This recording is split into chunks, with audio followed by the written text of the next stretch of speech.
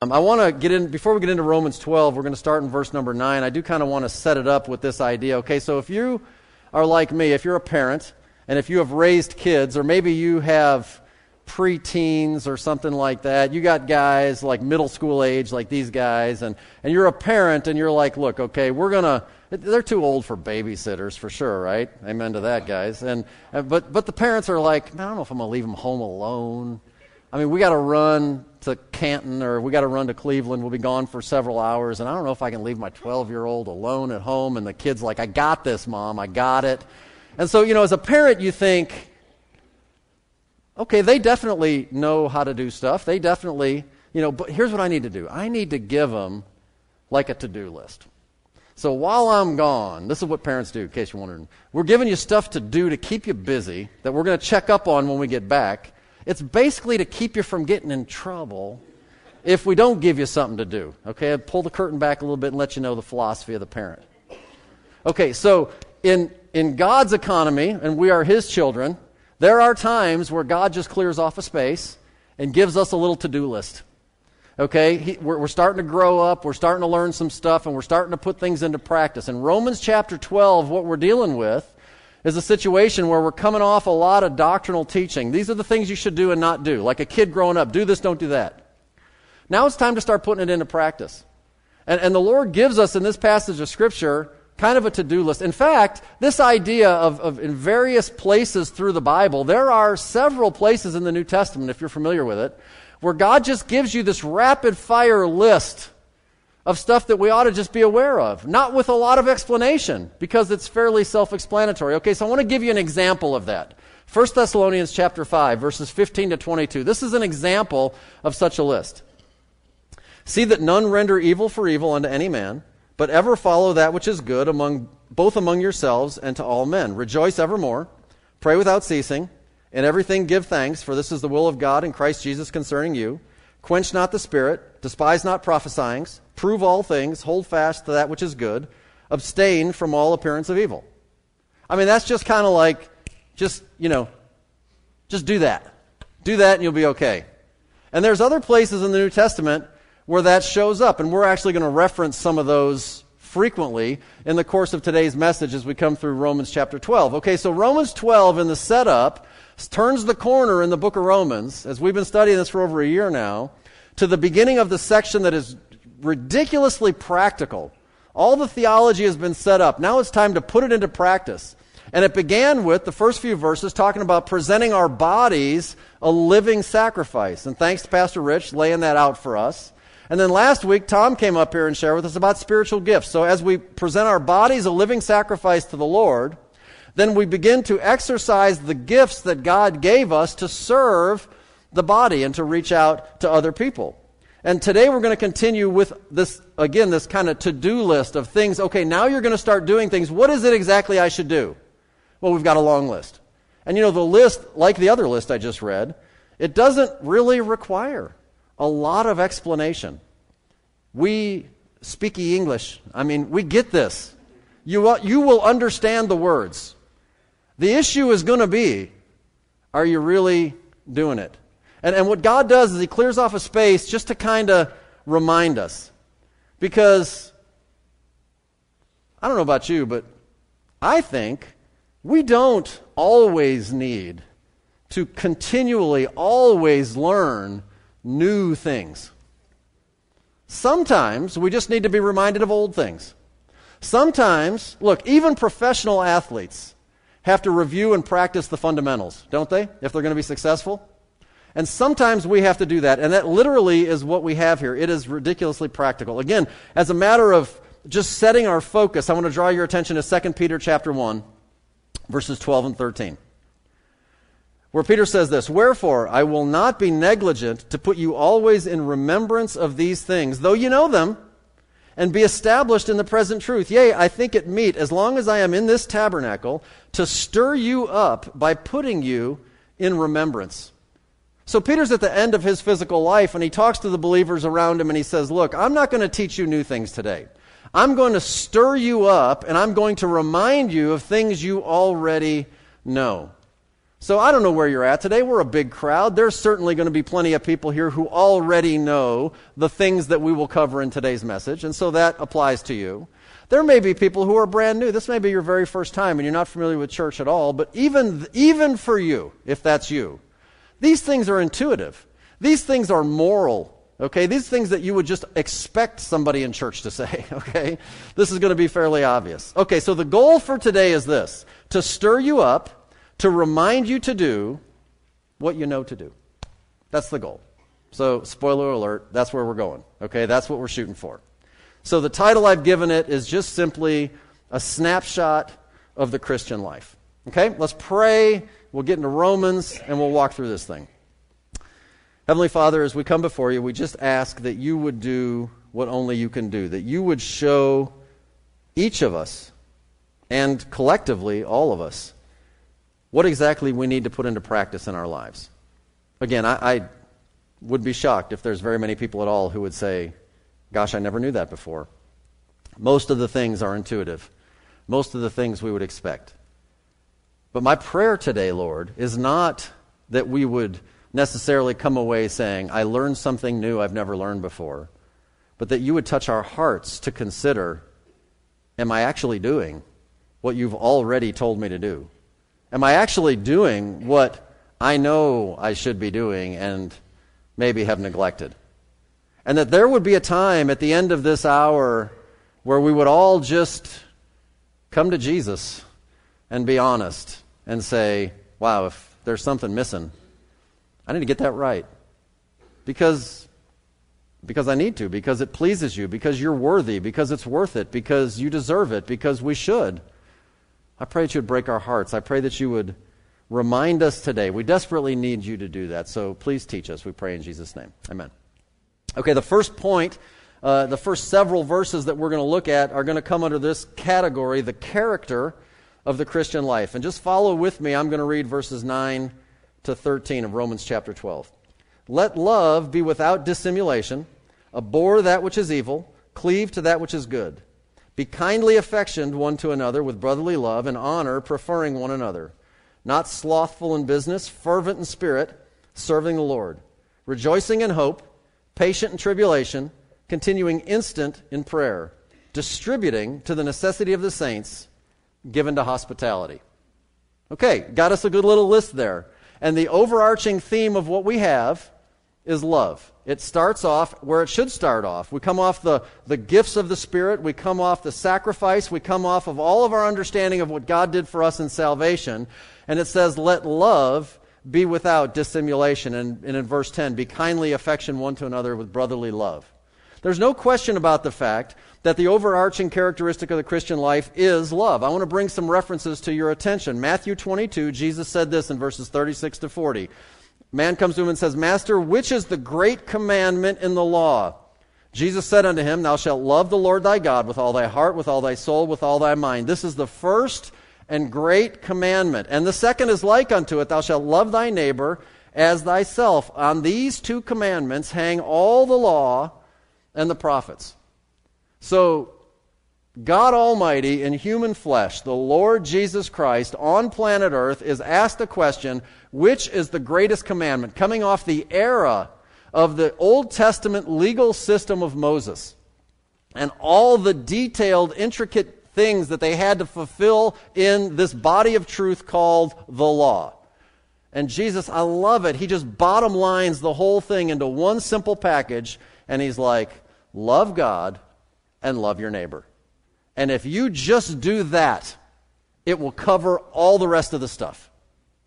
If our lives, brothers and sisters, are not overwhelmingly characterized and driven by and motivated by our love, first and foremost for God, and therefore for one another, then whatever it is we're doing, although they can be good things, it won't last, it won't sustain, it won't be genuine.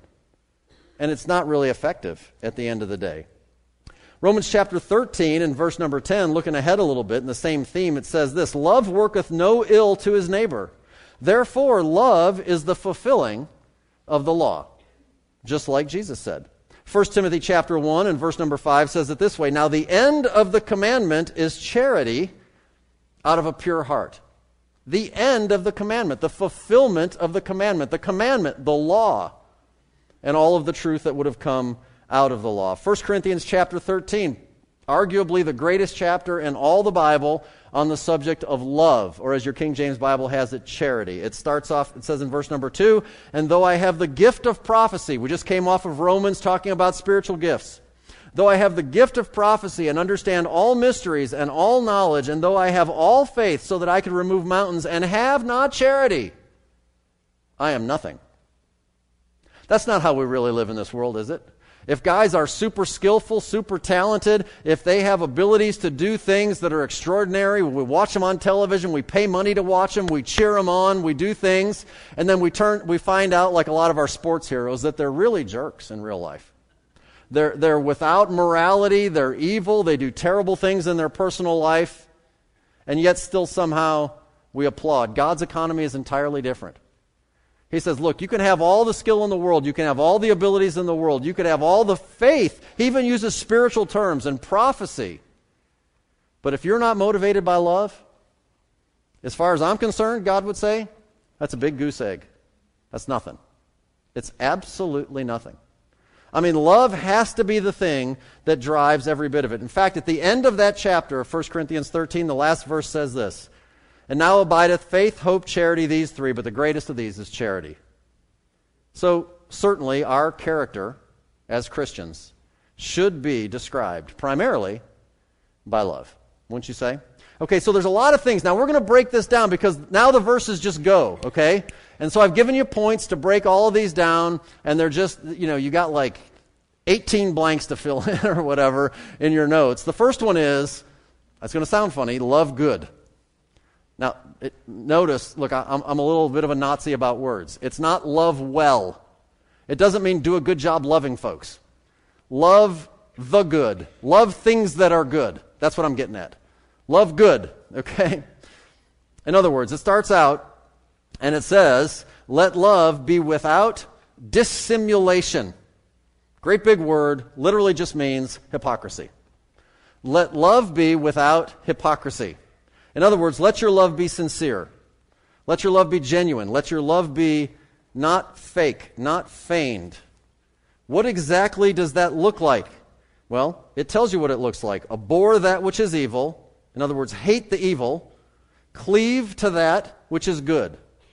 So love the good and hate the evil. Love the good and hate the evil. Now we've got to talk about this for just a second because you have to understand, look, this sentence I'm going to say is going to be very clear. Everybody would agree. Good and evil are polar opposites, obviously. It's the loving and the hating thing that sometimes gets us a little twisted. God says love the good and hate the evil. Those two statements are virtually the same. If you truly love the good, you will by default, by definition, hate the evil. And I say that because not everybody lands there. Because it is a pervasive value that comes through our social society that we live in today. It's not accurate, it's not biblical. That the highest virtue is tolerance. The highest virtue is now acceptance of all and everyone and everything they do and every way that they think, regardless of how perverted it might be in the light of the Word of God. And God says, love the good, cleave to that which is good, cling to that, and abhor or hate or despise the things that are evil. In other words, if you try and profess that you love everyone and everything, good, evil, or otherwise, the truth of the matter is you don't really love anyone. You don't really love anything. Because if you genuinely love one thing, by default, you will hate the polar opposite of it. Does that make sense? Loving one requires hatred of the other. You're thinking, well, I didn't expect to hear that at church today. Well, God is trying to teach us something, and I want you to think through this. Okay, loving the light requires that you hate the darkness. Loving to be clean requires that you hate filth. Loving purity requires that you hate defilement. Loving God requires that you hate sin. And loving truth requires that you hate error. Do you understand that? That's an important thing. Listen, true love is never tolerance of everyone and everything, especially if it's sinful. I am not advocating that we go out and beat people over the head with things. I'm not advocating being unkind. I am saying that within yourself you just cannot stand the presence of sin and error and defilement and filth and darkness. You are all about God and what is good and truthful and clean and pure. People stand up and on occasion speak against sin. They speak against error, frequently people who are in my position. And then we frequently get accused of, well, that's not very loving. I mean, where is the sweet spirit of Jesus in all of that? And we get a lot of attacks on that level. That's not very loving. You're speaking against me or somebody or something. And I would argue, well, of course it's loving. I just love truth. I hate error. I love God. I hate sin. I'm not personalizing it. Why would you? I'm standing for what I truly, truly love. It's loving truth. It's loving righteousness. And God tells us in Romans chapter 12 and verse number 9 that anything short of that is hypocritical. It's hypocritical. Let love be without hypocrisy. Hate the evil and cling to that which is good. That's true love. That's the love that characterizes a true born-again Christian. Our next point, verse number 10, be kind. Be kindly affectioned one to another with brotherly love. Kindly affectioned communicates to us an emotional connection. Hebrews chapter 13 and verse number 1 says, let brotherly love continue. Ephesians chapter 4 and verse 32 says, and be ye kind one to another, tender-hearted, forgiving one another, even as God for Christ's sake hath forgiven you. And you say, okay, well that makes sense. We should be kind, we should be affectionate, we should have brotherly love, meaning brotherly love means within the family of God, among the brothers and sisters that make up the family of faith. And you say, okay, well, how exactly should I do that? Well, he explains how we should do that. It says, in honor, preferring one another. To prefer one another means, this is real deep. Are you all ready? Got your pens ready? You give preference to somebody else over yourself. Now, if you're a teenager, it goes against your culture, I know, because you all are growing at a point in life where you're striving to determine exactly who you are. And you're fighting for some individualism, and actually it's a beautiful thing. I mean that. But in your strive for that individualism, what the tendency is in your flesh is that you will discount everybody else to prove how cool you are. And that kind of runs counter to the Bible. Do you see that? By the way, you don't need to be a teenager to struggle with that, right? But it does particularly hit that stage of life, doesn't it? Okay, so it's giving preference to somebody else. Philippians in chapter 2 and verse number 3 says this, let nothing be done through strife or vainglory, but in lowliness of mind let each esteem other better than themselves. I mean, let's be honest, y'all. I mean, how often are we really doing that? I mean, come on. I mean, I can value you a lot. But the truth of the matter is, when I go home, I'm a lot more worried about me than you. Right? We are made that way. It is so natural for us that we will walk out of here today and we will excuse it and say, well, of course, well, that's just the way we are. God knows. Well, sure he knows. And that's why he wrote, don't do that. Listen, if we all as a body behave that way, I would not have to ever worry about giving away all of my rights and preferences to you, because you would be working equally as hard to give them back to me. You know what I mean? You would be so preferring me that preferring you would be a breeze, right? But when the little seed of rebellion gets in and everybody's like, well, thank you for the preference. I'm going to run over here and have a double dose and you don't get any. or whatever. Well, then we're like, well, I want mine back, and then the whole thing goes crazy. God says, no, the character of a Christian, motivated by love God, love that which is good, love your brothers, preferring them. You know what would be a great example of that? Don't turn there, but those of you who've read through the Bible, you're familiar with the story of Abraham and his nephew Lot. And they made some mistakes. They went down into Egypt. But when they were down in Egypt, man, they cashed in. They got so much wealth. And they ended up coming back into Canaan, and they got in that area, and they're like, look, Abram and all of his servants and all of his cattle and all of his wealth were so many, and Lot and all of his servants and all of his cattle were so many, that they said, man, the land is not big enough to hold all of us. And Abram, without question, is the elder statesman, right? Lot's his nephew, kind of tagging along and got in on a ride. And Abram says to Lot, all right, Lot, look, there's not enough room out here for all of us. We've got too many cattle. There ain't enough grass in this area. You go find you a space. He said, look, you pick where you want to go, and wherever you don't pick, that's where I'll go. That's a great example of preferring the other over yourself. Did Abram have to do that? No, he didn't have to do that.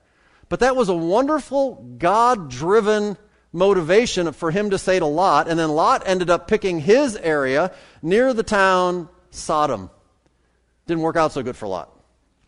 But Abram gave him the ability to choose, and that's where he chose, which led to some other bad choices. The third point, C, work hard. Verse number 11. Not slothful in business. I can't remember where. I'm flipping through the Facebook stuff. Kind of irritating, all the little clips that are on there now. It just bugs me. But I'm flipping. There was a sloth just this week. It was interesting. Like crawling across a road. You ever seen that? I mean, you're talking like it takes forever for him to stretch his hand out. You know what I mean? The sloth. Okay, very descriptive when it uses the word slothful. Obviously, don't be lazy. Don't be so lazy in the work that you have to do. Work hard. That's what he's trying to say. If you go into the Proverbs, that term slothful is used over and over again about working hard and being diligent. In fact, diligent is the contrasted characteristic with slothful. There's two things that are contrasted with being slothful in the Proverbs. One is to be diligent. Don't be slothful, but be diligent. And another place it says, don't be slothful, but be righteous. That's very interesting. Be righteous, it says. Okay, so Proverbs 26, I like this one. I gave you this one verse. Verse 14. It's very descriptive. As the door turneth upon his hinges, so does the slothful upon his bed. How many of you felt like that this morning with the hour we lost? Okay, the alarm's about to go off. Ethan, appreciate it, buddy. Good job. Okay, so you're late and you roll over again. I get it. If your life is characterized by that, okay, you probably need to change. There's probably got a problem there. Don't be slothful in your business. It says, but to be fervent in spirit. I do want you to notice that the word spirit has a small s. It's not the Holy Spirit. This is your human spirit. All he's trying to communicate is, don't be lazy, but be zealous and enthusiastic. Okay? Listen. A lot of you are hard-working, red-blooded Americans, okay? Heartland people. I love it, okay? And what happens is we are very accustomed to working hard and not being lazy and being excited about what we do. And what we do is we apply those principles of not being lazy and being energetic to our secular careers. We apply them to our fitness routines. We apply them to our kids. We apply them to our kids' sports activities. We apply them to our vacation planning. We apply them to our recreation. We apply them to a lot of things. That's great. That's fine. That's awesome. But what God wants us to apply it to is the ministry. Because the verse goes on and it says, serving the Lord. Serving the Lord. So with that same level of zeal and enthusiasm and energy and working hard and not being lazy and going for it, that should characterize your ministry for the Lord Jesus Christ. Do you see that? That's what he wants us to do. One of my all-time favorite verses of all the Scripture I'm giving to you now because I like quoting it whenever I get the chance. 1 Corinthians 15:58. Therefore, my beloved brethren, be steadfast, unmovable, always abounding in the work of the Lord, for as much as you know that your labor is not in vain in the Lord. Always continue to give and to go and to do. Why? Because your labor is not in vain. Be steadfast. Be unmovable. Abound in the work of the Lord. Go for it. Work hard. Make it a serious priority. That's the character of a real Christian. D, keep focused. The beginning of verse number 12. Rejoicing in hope. Rejoicing in hope. Okay, so according to the Scriptures, our authority, right, the ultimate hope for the Christian is found in Titus chapter 2 and verse number 13. You have it right there.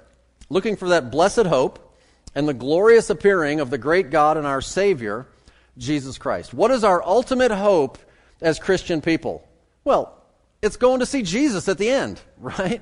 It's the rapture of the church. It's ultimately living forever with Him. If you have personally experienced, or if somebody you know has recently experienced a loss in their family, somebody that you have loved has passed away physically, and if that person is a believer in the Lord Jesus Christ, going to a Christian funeral is the greatest testimony of this point that you could ever have, because you can rejoice in hope. The hope is there is an eternity, and it is forever in heaven with the Lord, not in the alternative. And so the contrast is, those who don't know the Lord, it's the most tragic, depressing event that could ever take place. They slip off into eternity not having received the one and only gift that really matters, eternal life. We rejoice in the hope of eternal life. Look, we can argue about doctrine until that day all you want, but the fact that we know the Lord and can rejoice in that eternity is the key, right?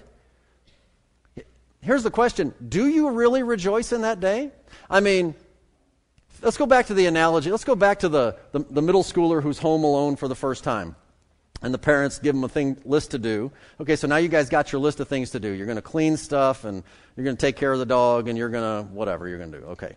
And so, mom and dad said, we'll be back in 4 hours. And for the first 3 hours and 45 minutes, it's all over the Xbox, right? And then you're like, holy cow, they're going to be home. Okay, at that instant, if that happened, that would never be you guys, but people you know. Okay, so at that instant, you're not like rejoicing in the imminent return of dad. You're not rejoicing in that. You're like, oh man, give me another hour, And that's the picture of the Christian who's not walking with the Lord. In other words, you're going to rejoice in the hope of the rapture if you're living the snapshot of the Christian life. But if you're in rebellion and the Lord calls you today, that's going to be, I'm not saying you're lost. I'm just saying that's going to be a little sticky day, It's going to be a little rough. Well, if you do have that joy in your heart, and you can't wait to see Jesus, I can't wait to see Jesus. Look, I got plans for the next 5 years in my mind, but if the Lord comes back tonight and cuts them short, I'm cool with that. How about you, right? Okay, well, if you have that attitude, then that will help you to be enthusiastic. It'll help you to be zealous, right? So verse number 14, the next verse of Titus 2, who gave himself for us that he might redeem us from all iniquity and purify unto himself a peculiar people, notice zealous of good works. So all this working hard with enthusiasm comes natural if you're looking forward to Jesus coming, right? Okay, but there's a flip side to that coin, because it says patient in tribulations. Because life is messy. Life is not always wonderful. Life is not always joy. Life is hard sometimes. There are tribulations. Life has trouble, right? And so we need to be able to endure through the tough times. Difficulties and circumstances in your life that hit us all at different levels should not derail you from your continual walk with the Lord. That's what he's trying to communicate. In fact, nothing, and I mean exactly nothing, should ever qualify to be a bad enough trial in your life that would cause you to quit serving Jesus. Somebody can say amen. That was good. Listen, nothing should be bad enough that should cause you to quit serving the Lord Jesus Christ. And let me just tell you from experience as a pastor, the things that cause people to walk away and quit and never come back typically are not, I lost my job or my house burned down or some physical affrontation. It's not that. What typically is, Sister Sally offended me and said something I didn't like. And I ain't going back to that building, so help me God. And they make some stupid vow. And as though they have to keep their word for eternity, they'll never get right with God and they'll never get right with their brothers and sisters. And 9 times out of 10, when people quit serving Jesus, they're mad at another human being. And then they just transfer that anger onto God. A ton of y'all are nodding your heads because it's true. You know it's true.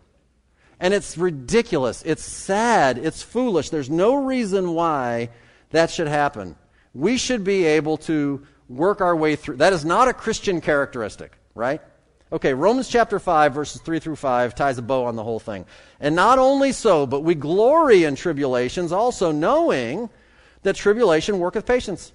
And patience experience, and experience hope. And hope maketh not ashamed, because the love of God is shed abroad in our hearts by the Holy Ghost, which is given unto us. So that's a really important thing. Okay, let's go on to the next one. E, always pray. Always pray. Again, very intuitive, continuing, instant in prayer. We read it earlier, 1 Thessalonians 5:17, pray without ceasing. Philippians chapter 4 and verse number 6, be careful for nothing, but in everything, by prayer and supplication with thanksgiving, let your requests be made known unto God. So God wants you to pray always. He wants you to pray about everything, and He wants you to pray that little word instant at every moment. The story in Nehemiah. Nehemiah is the cupbearer for King Artaxerxes at the time when they're in captivity, and Nehemiah gets word that his city, his hometown Jerusalem, the walls in the city are torn down, and he's brokenhearted, and he wants to go and try and help, but he works for the king, and he's got to get permission, and he goes into the king, and basically he goes before the king with the idea that, wow, I need to try and do something, but I don't know how in other words, how am I going to get time off from my job so I can go do this? And in those days, you don't just march into the king's office, but he had, he kind of had an inroad there. He was the cupbearer. He had personal contact with the king, and he goes in, and basically the story goes like this. The king says to him, he says, what do you want? And right then and there it says, so I prayed to the God of heaven. And then immediately after, he gave the answer of what he was looking for. In other words, that's an instant prayer. That's a prayer where, wow, life just happens. Somebody asks you something. You ever been in that situation? And it's kind of like, oh, Lord, what should I do? What should I do? I mean, continue instant in prayer. That's the idea. You can call on God always about everything, the dumb little things, the huge things, and at every single moment. The question is, do you? Do you do that? Or do you do like a lot of us do and work as hard as you can to take care of it all yourself, and when you're out of options, you're like, I better ask God. Lord, please help me because I've done everything I can do. Well, maybe we should have just started there. What if we just started there? Wouldn't it be easier? That's what he says. That's how we should live our lives. F, help others. Distributing to the necessity of the saints. Now, I got to point this out to you because I think it's pretty cool. Okay, this old King James Bible that we read uses the word distributing. Distributing. A lot of the newer versions, one of the most popular ones is the ESV or the New American Standard. They'll use the word contributing to the necessity of the saints. Okay, now that's not wrong, but distributing is better. I mean, it's one thing, it's okay in fact, it's great. Give, contribute, that's awesome. But to actually take the gift and distribute it to the people who need it, that's better, is it not? It's more descriptive. It's more encompassing. It's a really good word. Okay? How does that play out? Well, notice, Paul has the perfect example from his life. We'll just look at it. 1 Corinthians 16, 1 through 3. Now concerning the collection for the saints, as I have given order to the churches of Galatia, Even so do ye. Upon the first day of the week, like we are here today, let every one of you lay by him in store, as God hath prospered him, that there be no gatherings when I come. So in other words, it is a biblical mandate that we meet on the first day of the week and make a collection regularly. Later on, we'll do that. We do that every week. Thank you to all of you who contribute to that. This is something that we should do concerning the collection for the saints. The first day of the week, every week, so you don't necessarily have to have some special offering just for when Paul comes to help other people out. And when I come, whomsoever ye shall approve by your letters, them will I send to bring your liberality unto Jerusalem. This actually plays itself out in Romans chapter 15, verses 25 and 26, where Paul does that very thing. But now I go, Paul says, unto Jerusalem to minister unto the saints, for it hath pleased them of Macedonia and Achaia, which is where the church in Corinth is located, to make a certain contribution for the poor saints which are at Jerusalem. So some gave the offerings regularly. Paul showed up, said, thank you, I will carry it and distribute it to the needs of the saints. That literally is what is going on. So this application, this principle is to be applied to you as an individual Christian. It is to be applied to us as a church. This is not a Bible verse defense for a governmental welfare system, for example. This is what Christian people do. We take care of each other. That's what we do. Notice it says to the necessity of the saints, not the necessity of the world. Please understand the difference. Everybody's different, and certainly I am not accused of certain, gifts of mercy or giving. I may be accused of other things. I've lived 14 years of my life in a very poor country where every other street corner had some street beggar on it. I am not the kind of person who frequently gives to street begging people. I have on occasion, but I generally do not. I'm not saying that you should not. I am telling you that the Bible mandates that we take care of the family of God. It does not mandate that you take care of the world and the devil's children, spiritually speaking. Now, if you want to and you feel like God would lead you, that's fine. You understand what I'm saying. I'm just telling you, this is what the thing said. Now, it also says, give to the necessity of the saints, not every want and whim and desire, right?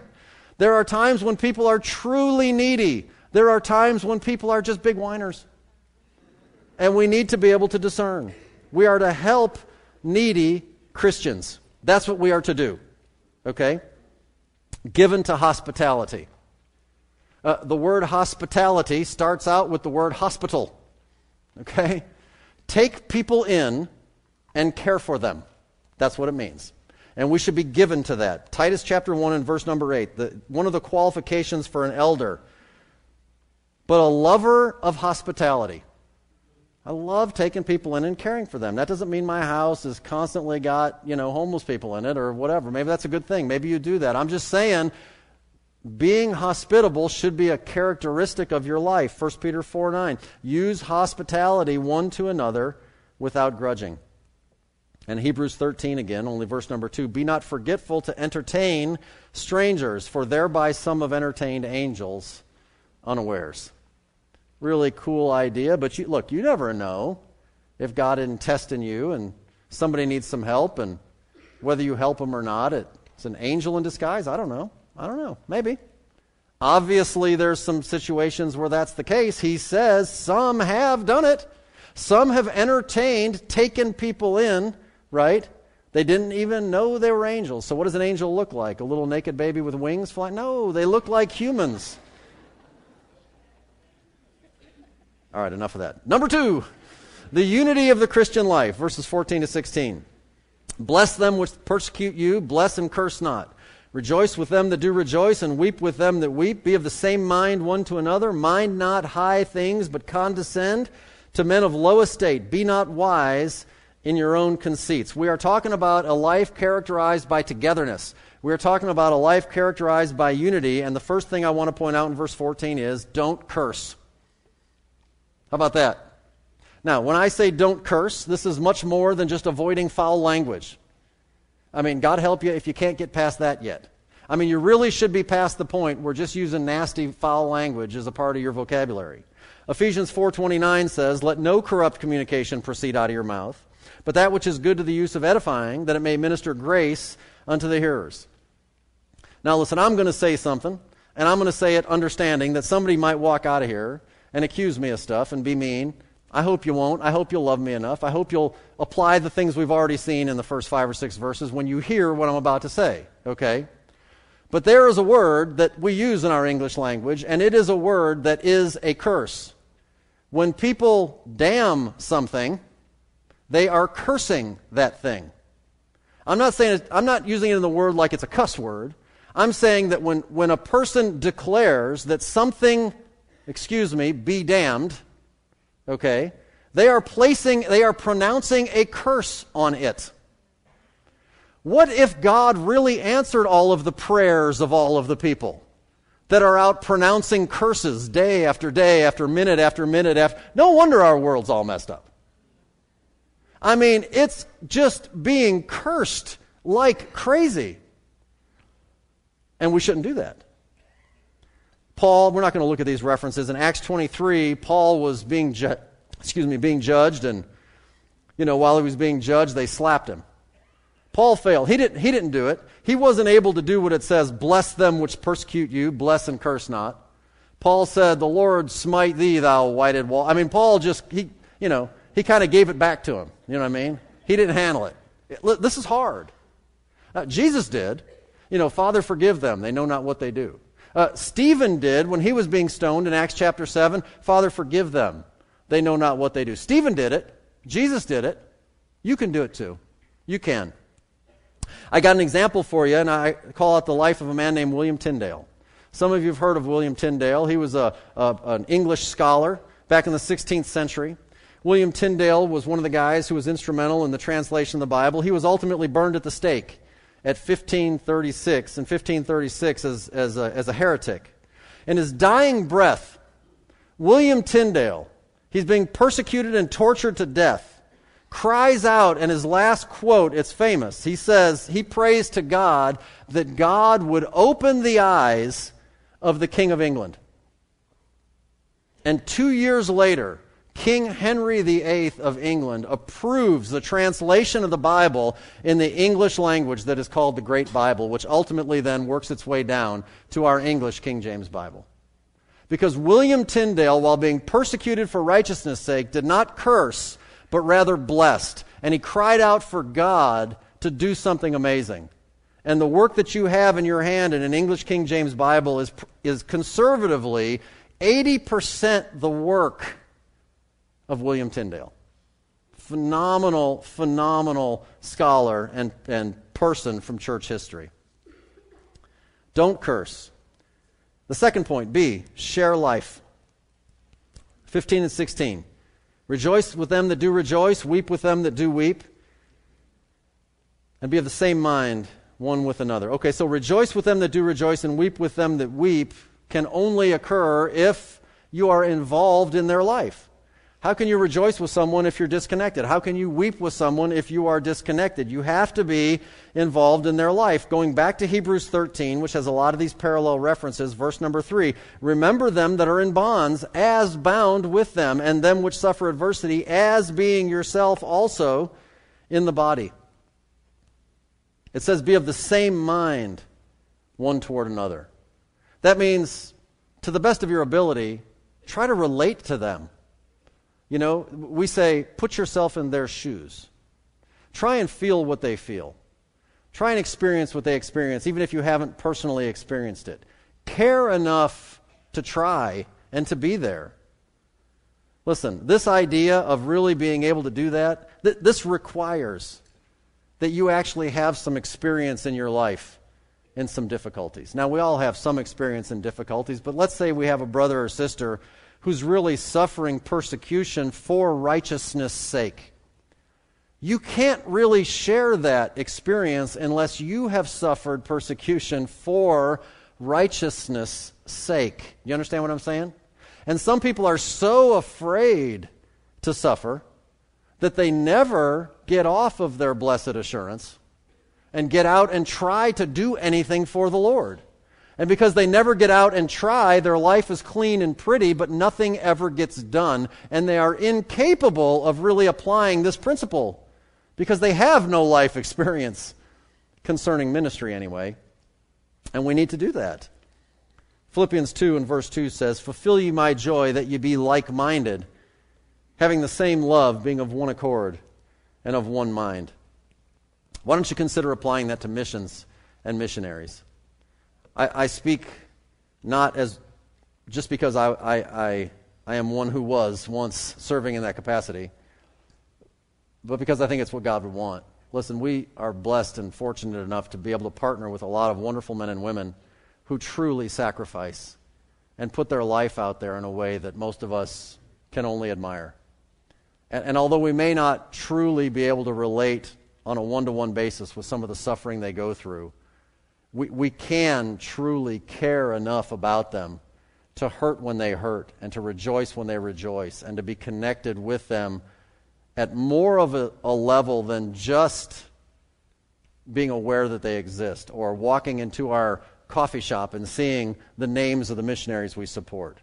Literally praying for them. We have a quarterly handout with prayer requests for our missionaries. I hope you've got one. If you haven't, we have them in a little display in the coffee shop. You can pick one up. Every day it has a different missionary's name. You can know a little bit about them. You can pray for them. You can understand a little bit about them. You can write to them. You can communicate with a lot of them anyway. You can understand about their life and their difficulty. And if you'll do that, I mean, it really makes a difference. That's a good way to consider doing that. Okay, C, the last part of verse 16, stay humble. It says, mind not high things. Mind not high things. Okay, so to be high-minded, the Bible talks about that. To be high-minded is to be proud, it's to be haughty, it's to be arrogant.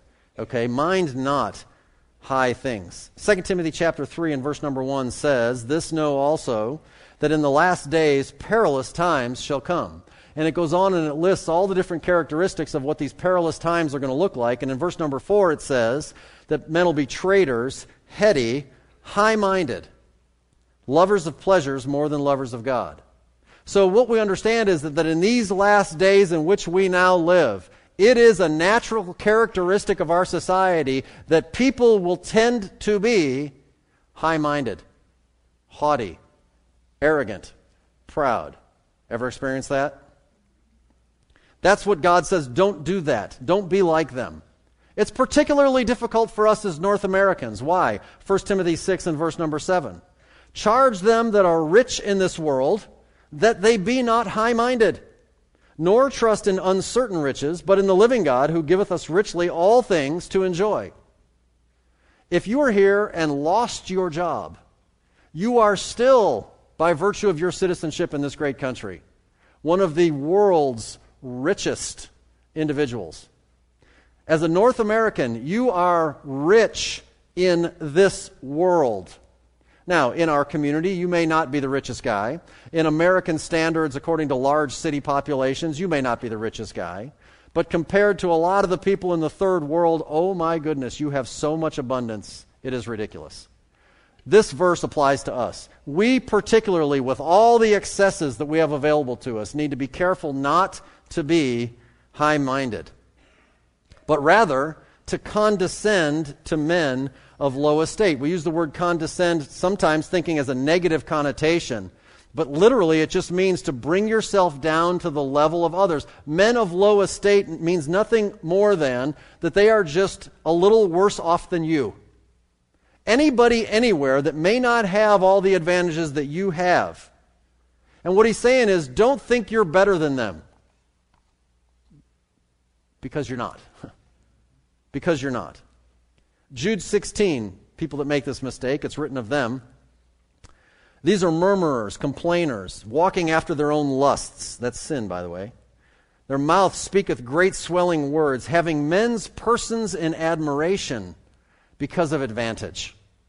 That's people who enjoy their high position and look down their nose at others. James chapter 2 addresses it, first 5 verses. "My brethren, have not the faith of our Lord Jesus Christ, the Lord of glory, with respect of persons. For if there come unto your assembly a man with a gold ring and goodly apparel, and there come in also a poor man in vile raiment, And ye have respect unto him that weareth the gay clothing, different meaning, and say unto him, sit thou here in a good place, and say unto the poor, stand thou there, or sit here under my footstool. Are ye not then partial in yourselves, and are become judges of evil thoughts? Hearken, my beloved brethren, hath not God chosen the poor of this world, rich in faith, and heirs of the kingdom which he hath promised to them that love him? Rhetorical question. The answer is yes, he has. And so you need to be careful how you treat people, because the truth of the matter is you never really know who you're talking to. You never really know their whole story. Which is why the verse goes on then in 16 and says, be not wise in your own conceits. Because things like education, position, wealth, they can cause you to be high-minded and conceited about what you have. That is an error of what the Bible says. That's an error of the fool. Proverbs 26 and verse number 5. Answer a fool according to his folly, lest he be wise in his own conceit. And 1 Corinthians 10:12, I love this verse, it's a great reminder. Wherefore let him that thinketh he standeth take heed, lest he fall. Don't be wise in your own conceits. Don't think that you're something that you're not. Don't look down your nose at anybody. Don't think that because somebody has had less advantage that they're any different than you. Condescend to men of low estate. Be not wise in your own conceits. If you behave that way, by the way, that is how Jesus behaves. That is a Christian way to behave. And that is a demonstration of unity and loving care and accepting and welcoming everybody into the family together. We are all in this together. Okay, the last point I want to point out is the power of the Christian life. This won't take long. Verses 17 to 21. Recompense to no man evil for evil. Provide things honest in the sight of all men. If it be possible, as much as lieth in you, live peaceably with all men. Dearly beloved, avenge not yourselves, but rather give place unto wrath. For it's written, vengeance is mine, I will repay, saith the Lord. Therefore, if thine enemy hunger, feed him. If he thirst, give him drink. For in so doing, thou shalt heap coals of fire on his head. Be not overcome of evil, but overcome evil with good. So, okay, how often do you hear people say, or how often have you said, well, he did it to me first? As though that then justifies your ability to in turn return some evil for evil. Well, listen, we've all done it. We've all done it. But biblically speaking, it's not acceptable. Listen, the world may say that's justifiable. But you need to understand something. In Jesus Christ, brothers and sisters, you have a power and a strength available to you that this world does not have available to them. You have the ability to turn the other cheek that they do not have the ability. You have the strength of character and of the Spirit of God in you that allows you to live at a level so much higher that will then be able to be used for His glory. And that's what God desires of us. Matthew 28:18, Jesus said, all power is given unto me in heaven and earth. Paul said in Philippians 4:13, I can do all things through Christ which strengtheneth me. 1 Corinthians 10:13, there hath no temptation taken you, but such as is common to man. But God is faithful, who will not suffer you to be tempted above that ye are able, but will with the temptation also make a way to escape, that ye may be able to bear it. You can handle it. You can survive it. You can work through it. You have the power and the strength to recompense to no man evil for evil. When people treat you bad, you don't owe them similar bad treatment. Romans 13:8 says, owe no man anything but to love one another. So the way we're going to play that out first is to live honestly. Live honestly. Verse 17, provide things honest in the sight of all men. Live publicly as you live privately. Your life is on display. Romans 14:7, for none of us liveth to himself, and no man dieth to himself. Your life is not in a cocoon. 1 Peter 2:12, having your conversation honest among the Gentiles, that whereas they speak against you as evildoers, they may by your good works, which they shall behold, glorify God in the day of visitation. Live honestly. Secondly, live peaceably. Verse number 18. If it be possible, as much as lieth in you. God gives you an out here. Okay? He has a condition. Because the truth of the matter is, to live peaceably with another is not 100% dependent upon you.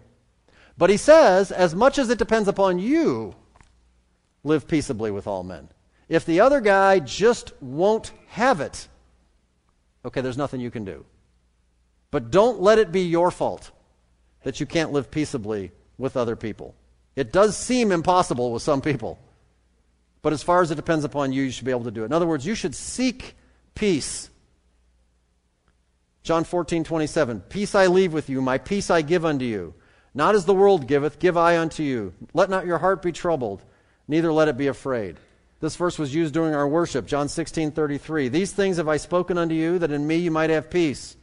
In the world you shall have tribulation, but be of good cheer. I have overcome the world. In other words, there is a power available to you to live peaceably, even in the midst of a situation that doesn't seem like you can. You live your life at a different level. Paul, when he often writes letters, he writes the letters and he begins with this greeting, grace and peace. Because that is the idea. Listen, here's what you need to do, Christian. You need to value peace over being right. I didn't put that in your notes, but it wouldn't be a bad idea if you did. Value peace over being right. That's a good question for people. Do you want to be right, or do you want to get along? They don't always go together. Take the fall sometimes if necessary. It's okay. Leave it with the Lord. He can handle it. Lastly, live purposefully. Verses 19 to 21, it says, avenge not yourselves. Let God do that. Okay, so live your life with a higher purpose. Right? I mean, God's got your back. Let Him work it out. That's what He wants, right? I mean, you don't know. He might want you to suffer for just a little while to teach you some stuff. And by the way, while you are suffering for a little while and handling it well, God may just want the people around you that you work with, that you go to school with, that you hang out with, God may want them to see how well you handle it as a testimony unto them. Live with a higher purpose. Don't feel like you have to finish all your accounts right here and now in this life. There is another life.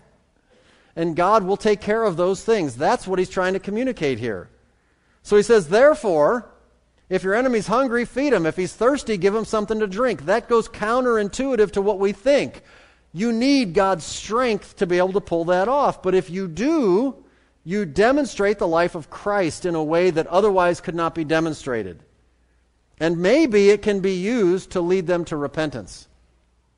But if it doesn't lead them to repentance, because it is a testimony of the life of Christ, then God will use it to judge them, because they will have been given this living example of Christianity in front of their eyes. This whole idea of heaping coals of fire upon their head is not ours to dish out. It is not ours to give. It is something that God will do ultimately in the judgment. And the reference I gave you out of Psalm 140 basically proves that the whole coals of fire thing is association with eternal judgment. The idea is your life so reflects Christ that people who reject His revelation through you are more responsible at the judgment. Now, if the idea of heaping coals of fire on people, it makes you happy, live it up. I don't care. But that's not the intention. The idea is that you should do what's right. The idea is you live your life with a higher purpose. You don't allow yourself to be overcome with evil, but you overcome evil with good. And you know what, if you'll do that, you just might be surprised at the results. You just might be surprised. Okay, so if you review all these things, if you go back and you look at all these things we've just looked at, where you're just going to love without hypocrisy and kindly affection and prefer one another, and you're not lazy and you're excited and you rejoice in hope and you endure the difficulty and you're praying all the time and you're giving and distributing and you're blessing people and you're rejoicing with people and you have the same mind and you're not taking revenge, and man, let me just tell you what you can't do. You can't do all of that on your own. Not for very long. You can do it for a little while, but you'll burn out. You need the power of Christ. And with the power of Christ, you can do every bit of it. You can absolutely do every bit of it. If you will follow the prescription, Romans 12, you present your body a living sacrifice. You allow the Holy Spirit to use you and your gifts and abilities, and you will find your life looking a whole lot like verses 9 to 21. Again, probably not a lot of new revelation today, but a reminder. And hopefully God has used His Word to stir you up so that you will actually do, either continue to do or restart doing what you have already known to do, but you've let it slide. Look, we covered a lot of material today, but there's a lot of people here, and all of you represent different situations of conflict that are going on in your life and your world. Would you please with me, I'm going to pray in a second, would you just honestly ask God to work in your heart and to help you just surrender to Him whatever that thing is that He put His finger on in your heart. Will you do that with me? Let's pray.